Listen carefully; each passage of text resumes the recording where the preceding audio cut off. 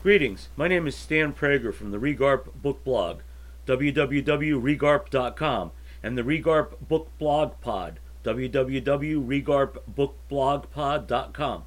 Today's podcast features my review of The Bank War and the Partisan Press, Newspapers, Financial Institutions, and the Post Office in Jacksonian America by Stephen W. Campbell.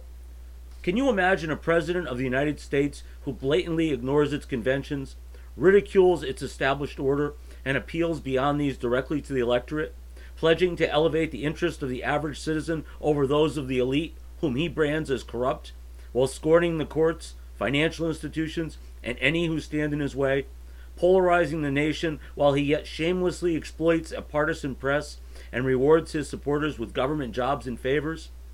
No, it's not who you think.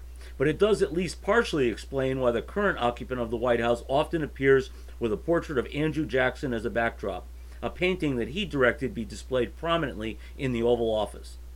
Jackson once loomed large in our collective cultural memory, but I suspect that memory is now a bit fuzzy for most Americans, who, when pressed, might at best tentatively identify him as the grim-looking fellow on the face of the $20 bill.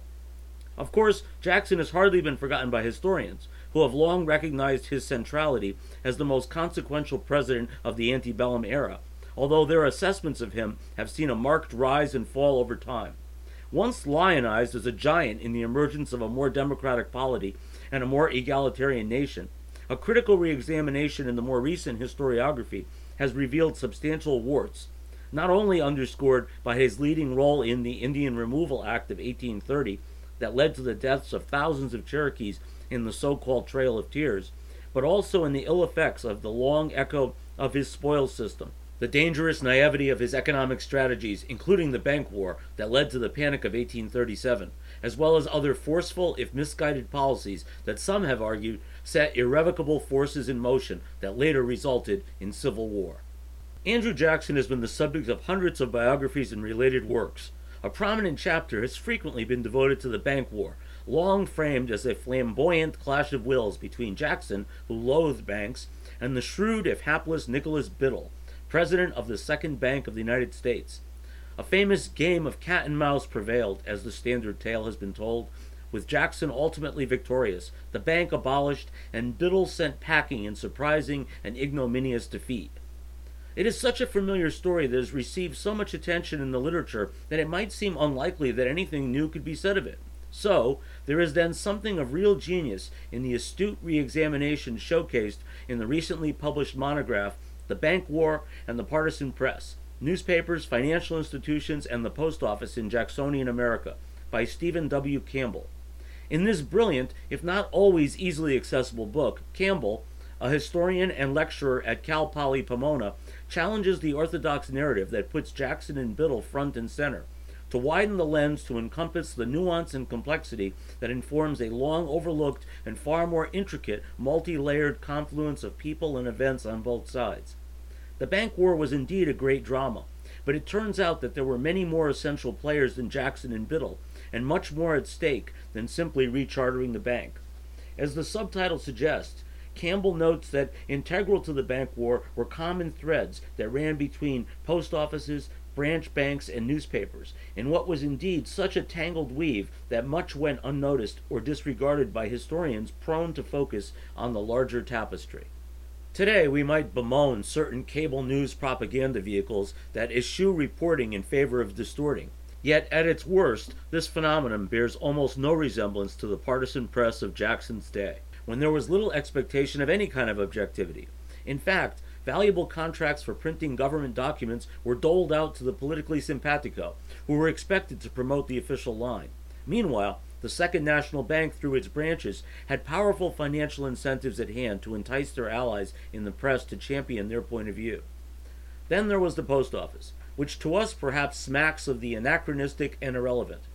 Yet, its importance to early 19th century Americans cannot be overstated, since it effectively served as the sole vehicle for personal, business, and official communication.